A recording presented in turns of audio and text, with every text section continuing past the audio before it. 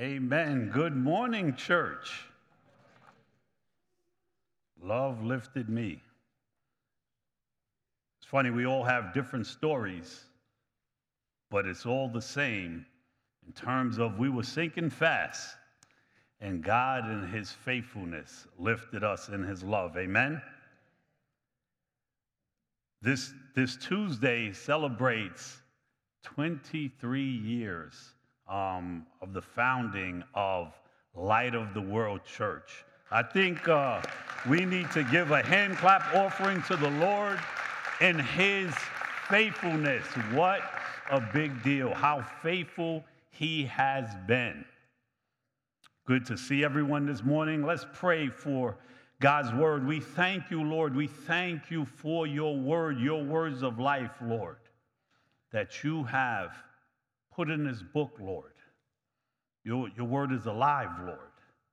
It does a work when we hear your truths. With all the messaging that we hear every single day from all over the place, nothing touches us like your word that cuts right to the heart, Lord, that exposes us bare before you, Lord, that shows us who you are, Lord, that provides hope, Lord, that gives us a pathway to walk, Lord, that keeps us within certain parameters.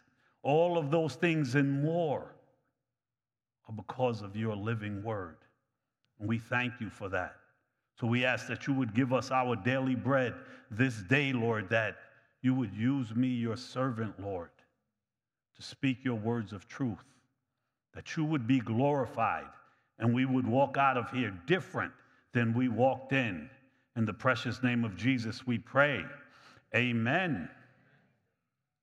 Today, we're going to start a three-part series, and the name of the series is Power, Money, and Sex. Today, the title of the sermon is Wielding Power. And first, we have to ask the question, what is power? Power is possession or control, authority or influence over others. And why is it that we seek power? What do people use power for? Some seek power to have control over others, and some to have more of an influence over their own lives, because in a real way, power offers freedom. Power is a force that needs an object. To have power, a person has to have it over something or someone. One would think that it would be such an appeal for power to be able to control things, to change them to fit into their version of reality, their vision of reality. But this can obviously be very good, and it could be very bad. It depends on what that vision is. But more and more, studies suggest that people who desire power, it is looking to control one thing, and that's themselves. One of the things that we know about power is that there are dangers associated with power. And probably the biggest danger associated with power is pride. It starts with wanting to control. Even when it's just us controlling ourselves, it can be a prideful thing.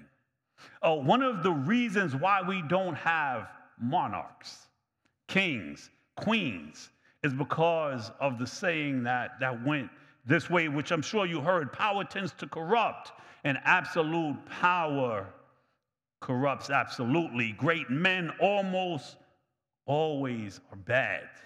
You think of people like Hitler, you think of people like Stalin, you even think about how our local government is set up. Our government is set up with three separate branches, three different branches that distribute the power, right? We had a legislative branch, an executive, and a judicial branch. That is to give people a voice and not have all the power concentrated in one place. We put safeguards, even in people that are in leadership positions. We put governing boards to kind of watch over what's going on in community for this very reason. And often when we think about power, that's the categories that we put it in. Kings and rulers and politicians or CEOs or someone that runs a big thing. But it's not only that. We all have a level of power that we try to continue to have grow. In our personal little kingdoms, we try to use our power, sometimes in a manipulative way, sometimes to get our way. We use those things in our relationships. We use those things in our marriages. We use those things with our children and our households in all different kind of ways. We want a level of control. And we see that right from the beginning of creation. I want to be like God, right? Even Lucifer, when he was in heaven, I will be. But for us, for you, for me, for the Christian, it says that you're not your own. For you were bought at a price. So glorify God with your body. So even within ourselves, we're a believer. We've been purchased. We've been bought with the blood of Jesus, which does not give us the right to do whatever we want to do, to have that power be, hey, I'm doing what I want. And power is not bad, right? Levels of success at times bring power and influence, and those in authority always, this is the difference, has to be submitted under authority as well. And authority is given by God. Power is given by God. So our text this morning is Acts chapter 12. So if you turn in your Bible to Acts chapter 12, we're going to read through the whole chapter, and I'll be reading out of the CSB. So if you don't mind, please stand for the reading of God's word. Acts chapter 12 begins this way. At that time, King Herod violently attacked some who belonged to the church, and he executed James, John's brother, with the sword. When he saw that it pleased the Jews, he proceeded to arrest Peter too during the festival of unleavened bread. After the arrest, he put him in prison and assigned 4 squads of 4 soldiers each to guard him, intending to bring him out to the people after the Passover. So Peter was kept in prison, but the church was praying fervently to God for him. When Herod was about to bring him out for trial, that very night, bound with 2 chains, was sleeping between 2 soldiers while the sentries in the front of the door guarded the prison. Suddenly, an angel of the Lord appeared, and a light shone in the cell. Striking Peter on the side, he woke him up and said, "Quick, get up." And the chains fell off his wrists. "Get dressed," the angel told him, "and put on your sandals." And he did. Wrap your cloak around you, he told him, and follow me. So he went out and followed. And he did not know that what the angel did was really happening, but he thought he was seeing a vision. After they passed the first and second guard, they came to the iron gate that leads into the city, which opened to them by itself. And they went outside and passed one street, and suddenly the angel left him. When Peter came to himself, he said, "Now I know for certain that the Lord has sent his angel and rescued me from Herod's grasp and from all that the Jewish people expected." As soon as he realized this, he went to the house of Mary and the mother of John, who was called Mark, where many had assembled and were praying. He knocked at the door of the outer gate, and a servant named Rhoda came and answered. She recognized Peter's voice, and because of her joy, she did not open the gate, but ran in and announced that Peter was standing at the outer gate. "You're out of your mind," they told her, but she kept insisting that it was true, and they said, "It's his angel." Peter, however, kept on knocking, and when they opened the door and saw him, they were amazed. Motioning to him with their hand to be silent, motioning to them with his hand to be silent, he described to them how the Lord had brought him out of the prison. "Tell these things to James and the brothers," he said, and he left and went to another place. At daylight, there was a great commotion among the soldiers as to what had become of Peter.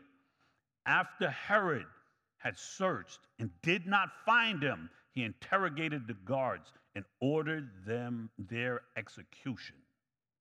Then Herod went down from Judea to Caesarea and stayed there. Herod had been very angry with the people of Tyre and Sidon. Together they presented themselves before him. After winning over Blastus, who was in charge of the king's bedroom, they asked for peace because their country was supplied with food from the king's country. On an appointed day, dressed in royal robe and seated on his throne, Herod delivered a speech to them. The assembled people began to shout, "It's the voice of a god and not a man." At once an angel of the Lord struck him because he did not give the glory to God and was eaten by worms and died. But the word of God spread and multiplied. After they had completed their relief mission, Barnabas and Saul returned to Jerusalem, taking along John, who was called Mark. You may be seated. Wow, what an interesting story. So many things going on there. We're going to speak about a couple of characters in this historical event. We're going to speak about Herod, and we're going to speak about Peter and the church, and about God, and what all of that means to you and I. One of the things that we know and we've seen with people with power is that power can be extremely intoxicating.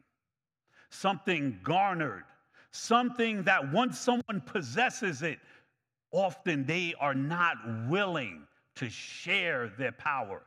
And when their reign is over and whatever that thing is, sometimes they don't even want to give up their power. And often we think about that again, like in some big circumstances, but it's even in the smaller things in life. Like your kid might be 25, not living with you, and you're still trying to tell them what to do. So I don't want us to think when we think about power of only people in these certain positions. No, this is something that we all need to consider. So as we're looking at this account, we see Herod. It's like, Herod again? I mean, how long does this guy live? There's a couple of Herods. There's not is not one. This is Herod Agrippa, and he is actually the grandson of Herod the Great. Herod the Great is the guy that slaughtered the infants in Bethlehem when he was trying to kill the Christ child. He's the one that the wise men had gone to. And then he has a son, and his son is Herod Antipas, who killed John the Baptist and also was a part of the arrest and crucifixion of Jesus. And now we have this Herod Agrippa, and he has killed some of the disciples and has imprisoned Peter and wants to kill him. Wow, what a family tree. As we think about that, like how those things are passed down. This Herod was actually the nephew of the last Herod, and between the Roman emperors that we would know their names when we heard it, and all of this stuff is going on, and it's a part of history. But in the big picture, these Herods were actually fighting against God.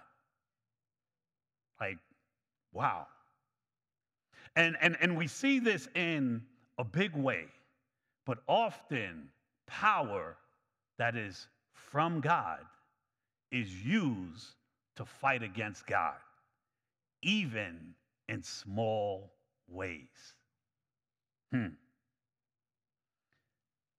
So we hear of this story about him being eaten by worms. It's like, wow. So this account is a real account. It's also spoken of by the Jewish historian Josephus, who often is used as a historian of that age who wrote many events down. And he starts to speak about this event. And basically, what this Herod did, he went to another region, and they had some static there, and he had a dominion over certain parts of these places. And in this particular place, there was a famine kind of going on, and this was like a port city. But the things that they exported and imported, they still needed food from other places. So want to make all of these relationships right, he has this meeting, and all these people are coming, and what is said from this historian is that he wore this attire that was stitched in with silver. And when he came into this place at the break of day, and the way the sun shined into the place, kind of like how it shines into our sanctuary, it kind of gave him a glow. And then the words that he spoke, they said, this is not words of a man, this is words from a God. And this was someone who was well acquainted who the God of Israel was. He is someone that his family was there when Jesus and the disciples and all of these things are going on, but this is what he did. And as we read kind of what took place, we realize that we can get to a place where we think that things are about us. And that happens so often.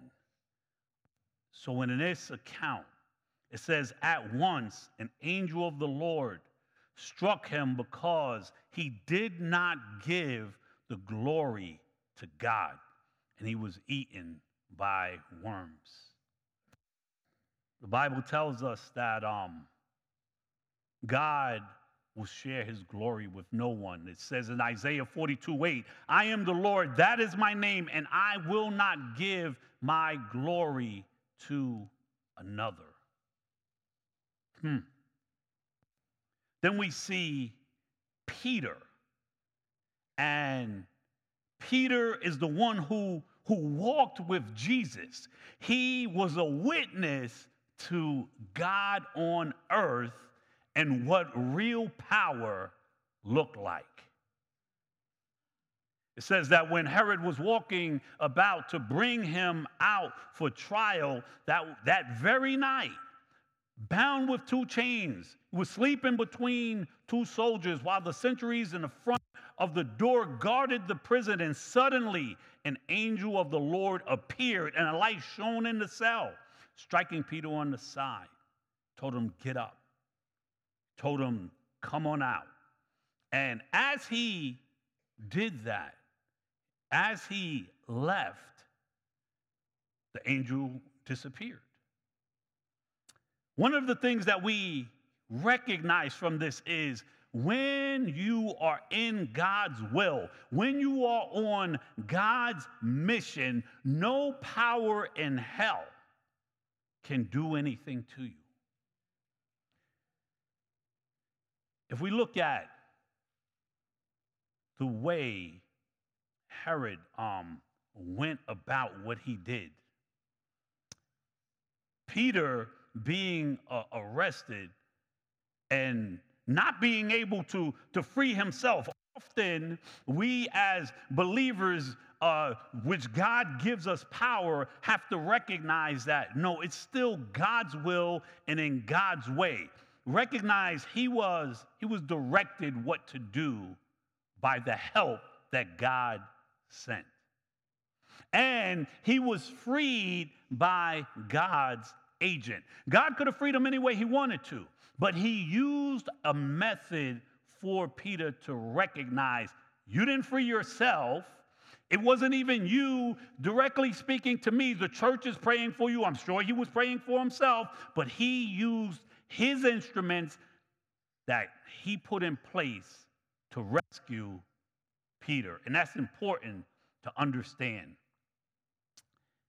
It says that about that time, when we just started reading the text, King Herod violently attacked some who belonged to the church, and he executed James, John's brother, with the sword. And when he saw that it pleased the Jews, he proceeded to arrest Peter too. So the question becomes, why did James die? Why was Peter rescued and James wasn't? It is because God chooses who he's going to use, in what capacity, for how long, and James's job was done. That's something very important for us to embrace and to understand, because he was one of the disciples, and we may have looked at it like, hey, this guy got rescued, and why didn't this guy get rescued? And we can look at our lives that way. This event took place, why didn't that happen here? And we pray even in a way where we're praying for what we believe is the best outcome in situations.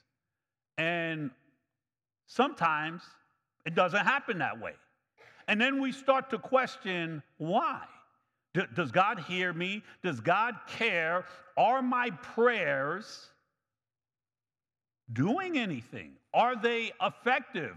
Is God hearing me? But in the end, what it boils down to is God's will be done.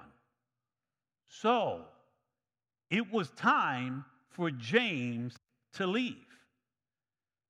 Then we can ask the question, if God was going to free Peter from jail, why let him go to jail at all? I'm sure it wasn't fun being in jail, even for the amount of time that he was there. And in the midst of it, he didn't know what was going to happen. He probably knew James is dead. I'm going to die. The same guy who killed James just arrested me. How often in our lives we're like, God, why am I going through this? What are you doing? God was doing something by allowing Peter to go to jail, the church to pray, Peter to be released through a supernatural encounter with an angel in a supernatural way. Each and every one of those things, God was at work.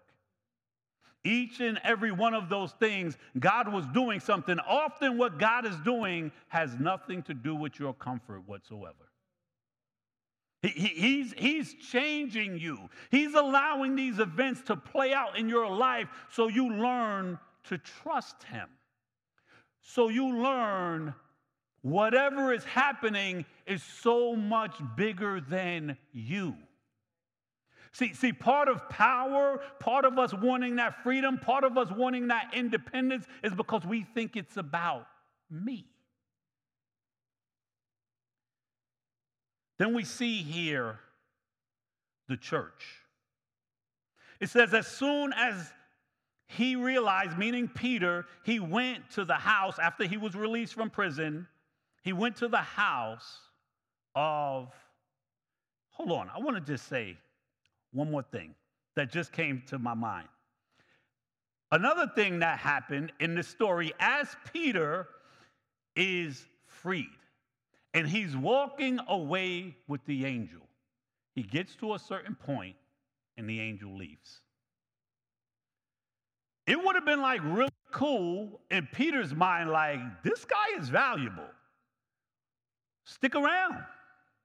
I can like have this power as at my access and use this going forth. Hey, I'm about God's word, so where you going? Stay here. Even in our own lives, God wants us to rely on him. Not the last instrument that he used for us to be freed from something, to be rescued, because then we start making that thing an idol.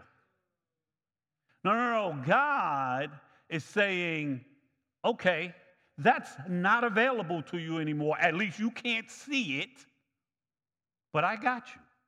I'm still going to do what I'm going to do. So now the church, we read, was fervently praying for Peter.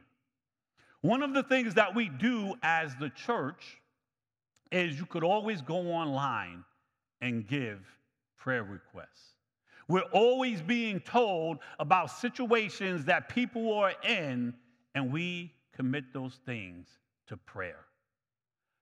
The number one thing you can do, the top priority in power, is petitioning the one who has all the power.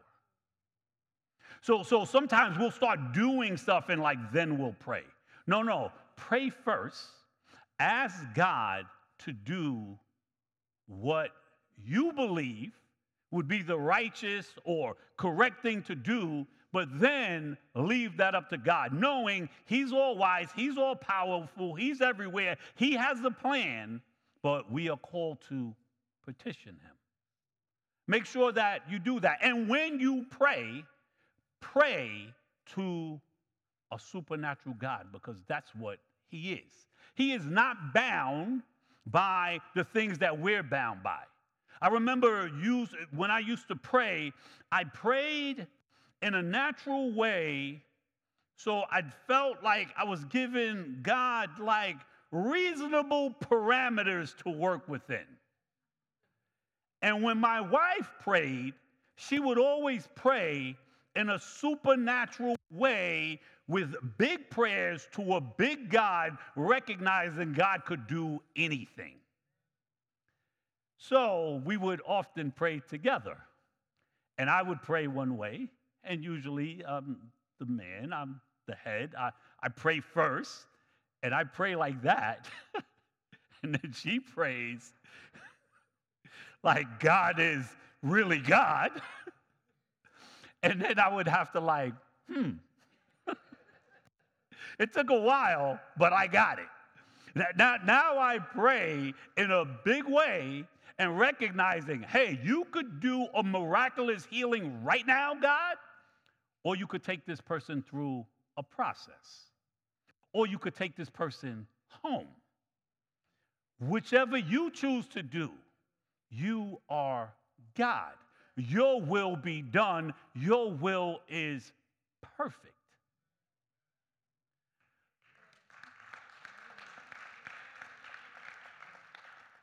As we read the account of the church, it says, as soon as he, meaning Peter, realized he went to the house of Mary, the mother of John, who was called Mark, where many had assembled and were praying. He knocked at the door of the outer gate, and the servant, she recognized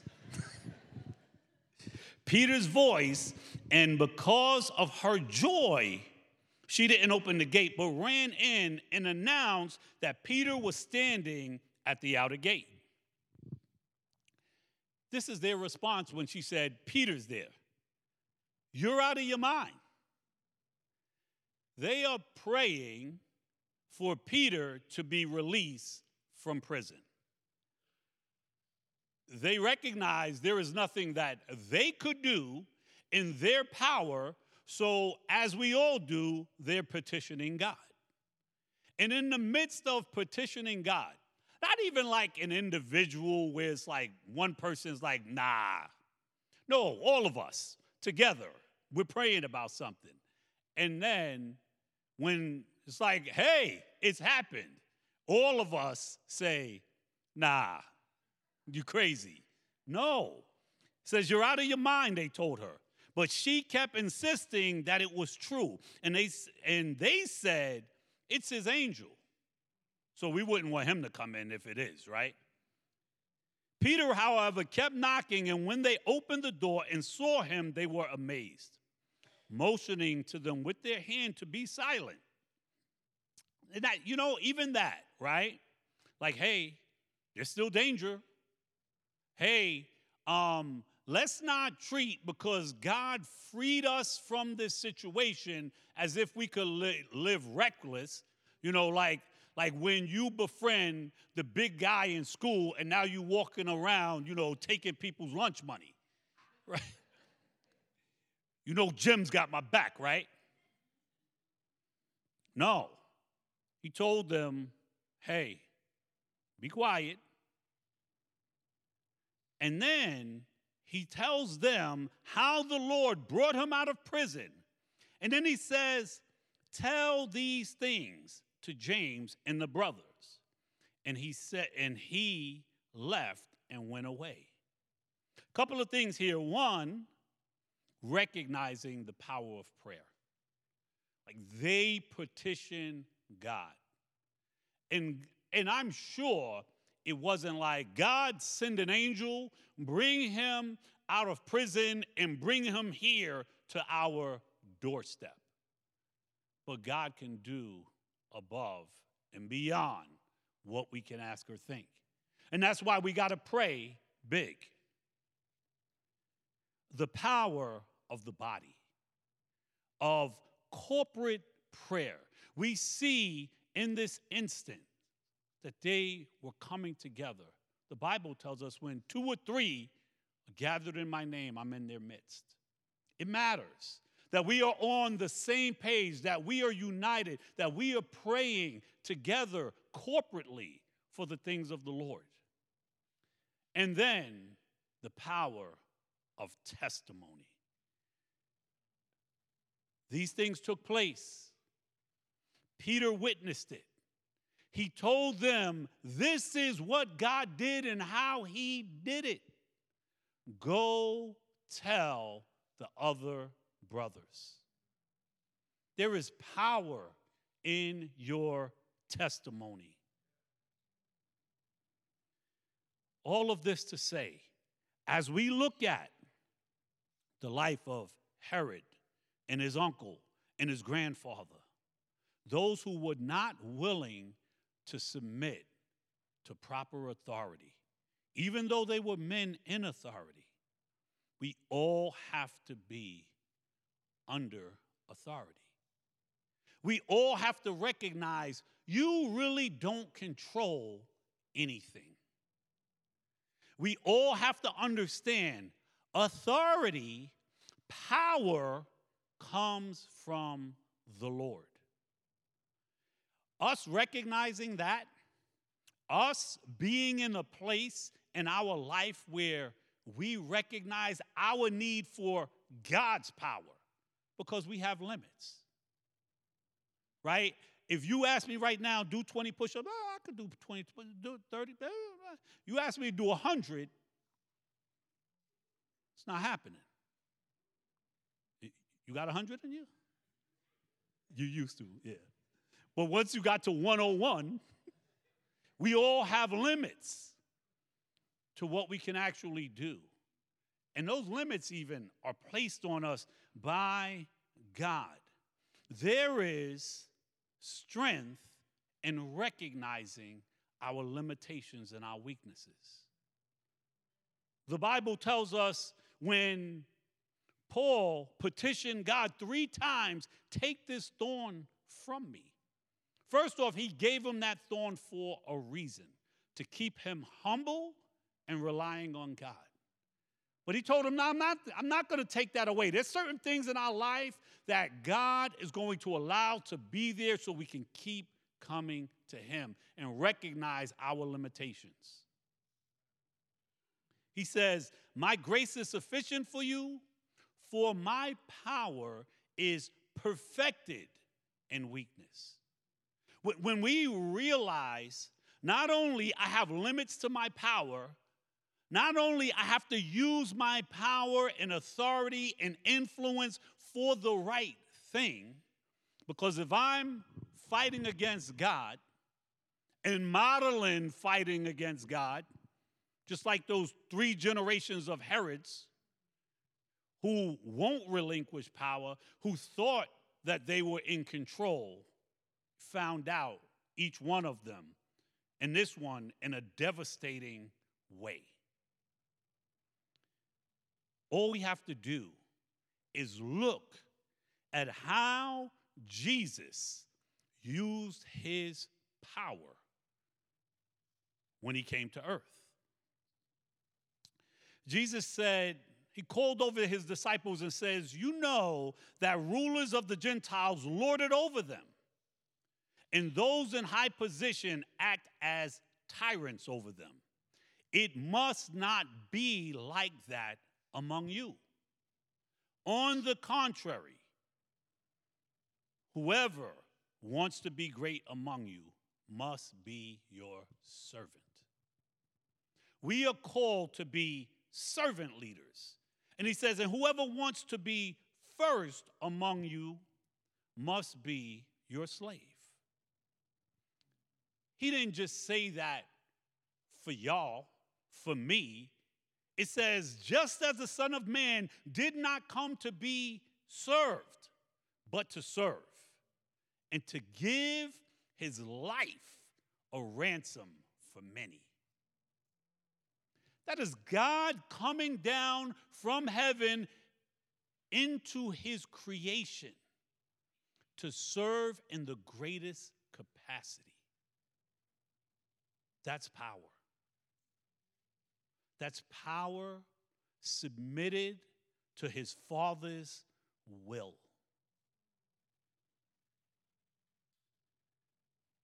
We have to understand, we as a church possess power.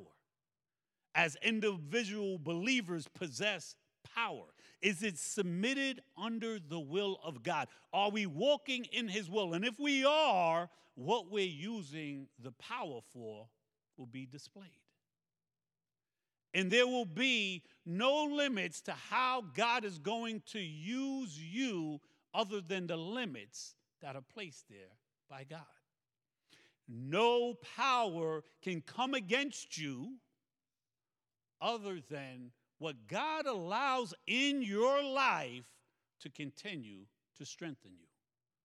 to continue to move you the way he would have you to go. God is omnipotent.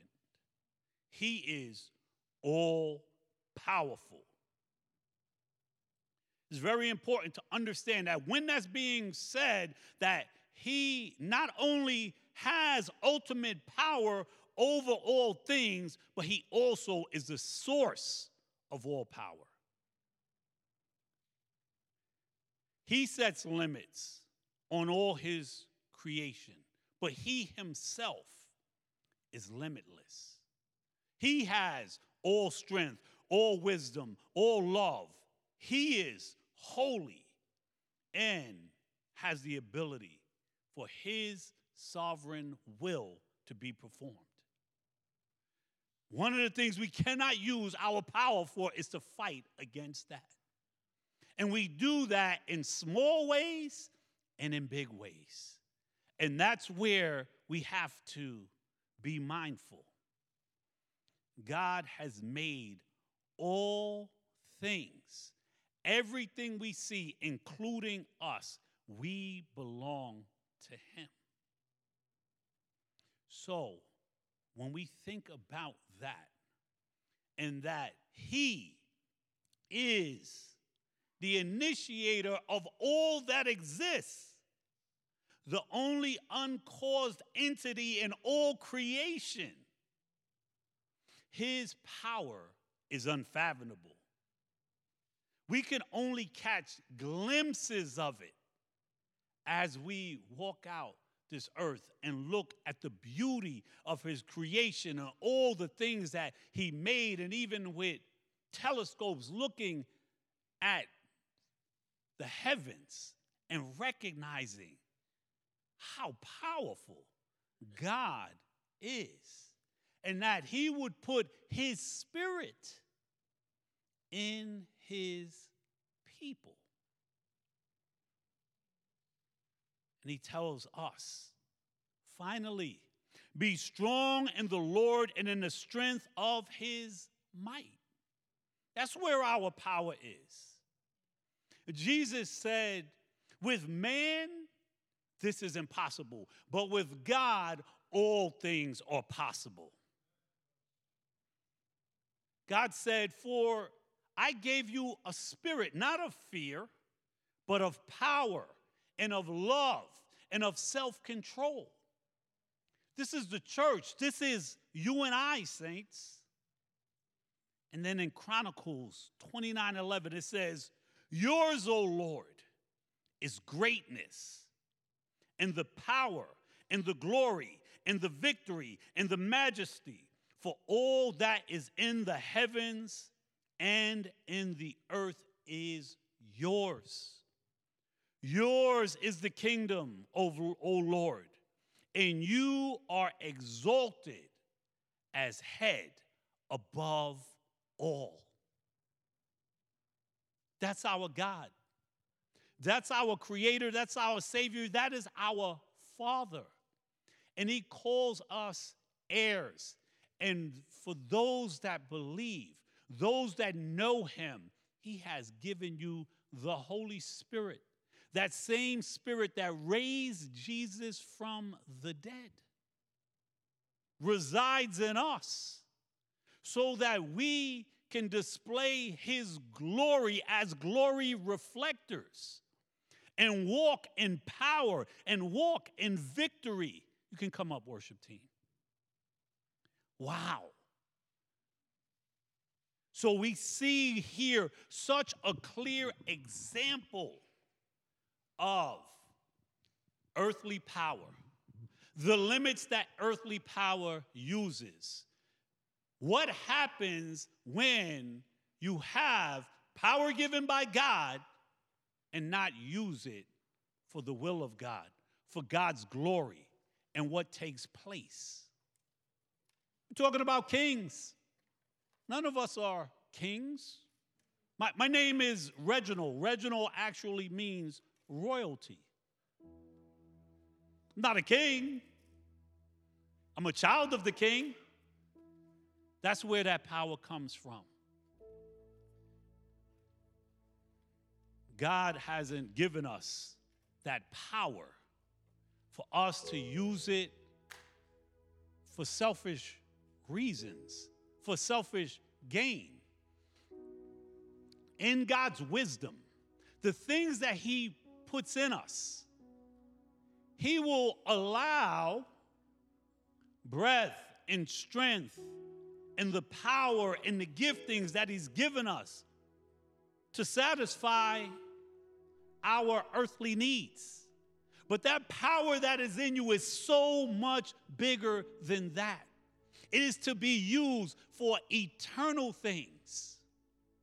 So when we think about people wanting to grasp power, control, authority, influence, we see it all around us. And we even do that in smaller ways. It's time for us to think about that. Say, God, you have placed the Holy Spirit in me. I am your child. Your kingdom come. Your will be done. Jesus walking the earth says, your will, not mine, Father. That's what we're to say. Jesus left saying, all authority, I've given it to you. Use it in power for his glory, not something that we can turn off and turn on, not in some manipulative way for our own gain. That's never going to produce anything. But when we use our God-given gifts and talents, when we are walking in step with the Spirit, God will use that power that he has placed in each and every one for things that have eternal value. And those very things are going to be so satisfying for you and I because it's what you were created to do. We so often go off on these other things that are cheap, that don't last, that don't matter, that we believe is going to satisfy, and it never does. It's a couple of things about power, right? It has to be used in its proper manner, but you also have to realize that you have it. You can't use what you don't know you possess. And then you got to know what you're going to use it for. So we're going to pray, and the first thing that I want us to pray about is, God, forgive me for when I've used it or tried to use it for things that were selfish. We're all guilty of that. But continue to empower me, to show me, to have such a love for you, to have such a recognition that anything that I've possessed has been given by you and is to glorify you. And that he would continue to work that out in us day by day. Would you stand, saints, so we can pray? Father, we so thank you. We thank you for this word, these historical events that took place. And we recognize all around us how power and influence, might are used in a destructive manner, Lord. And all authority we recognize comes from the source of all authority, and that is you, O God. We ask that we not be intoxicated with what the world views as power and influence and how they use it. We ask that you would forgive us for setting up our little kingdoms, sitting on our little thrones,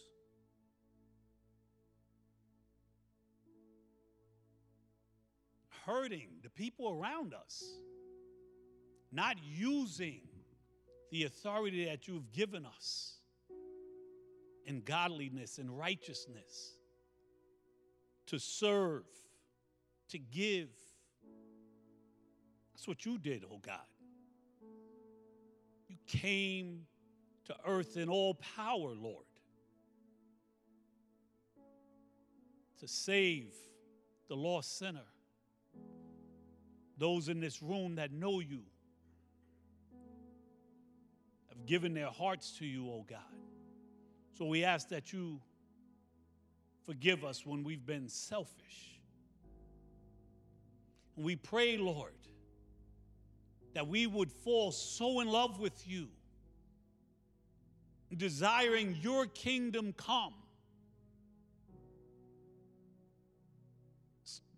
that you would break down the altars of this little kingdom we built, Lord. Put our hands to the plow and be about your business, oh God. Things you've made us for. We thank you for the power of the Holy Spirit. We thank you for the power of your living word. We thank you for your faithfulness, for your long suffering, Lord, for your patience with your children, Lord. Let us walk out in victory, Lord, the victory you have already won for us. Let us walk out by the power of your word, Lord, speaking life, your words of truth to a lost and dying world. Let us meditate on those words in our spirit, man, that we would be strengthened and built up, and that the flesh would grow weaker and weaker, Lord, as your Holy Spirit that resides in us, Lord, takes over. We pray for the one, Lord, that has heard the word of truth today, and recognize they didn't even have power to save themselves, Lord. They've come looking to you, Lord, wanting to turn and repent. And they need power to get through the day. They need to be filled with your Holy Spirit and be born again because of your finished work on the cross. And their sins that you've taken on and paid the price for. And that you would exchange that for your righteousness, oh God. We thank you for that one, Lord. We thank you, Lord, for what you have done in each one of our hearts this day, Lord. We thank you, Lord, that the work that you started in us, that we can have a deep confidence that you are going to bring it to completion. You will not stop. What you've started in us, you will bring it to completion, no matter how we feel, no matter what we're going through. Peter in prison between those soldiers might have thought it was over till you showed up, oh God.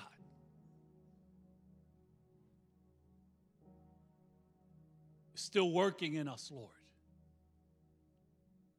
And you're going to work in us to the day of Christ Jesus. We thank you for that. Help us to walk in that. In Jesus' precious name. Amen and amen. God bless you, saints.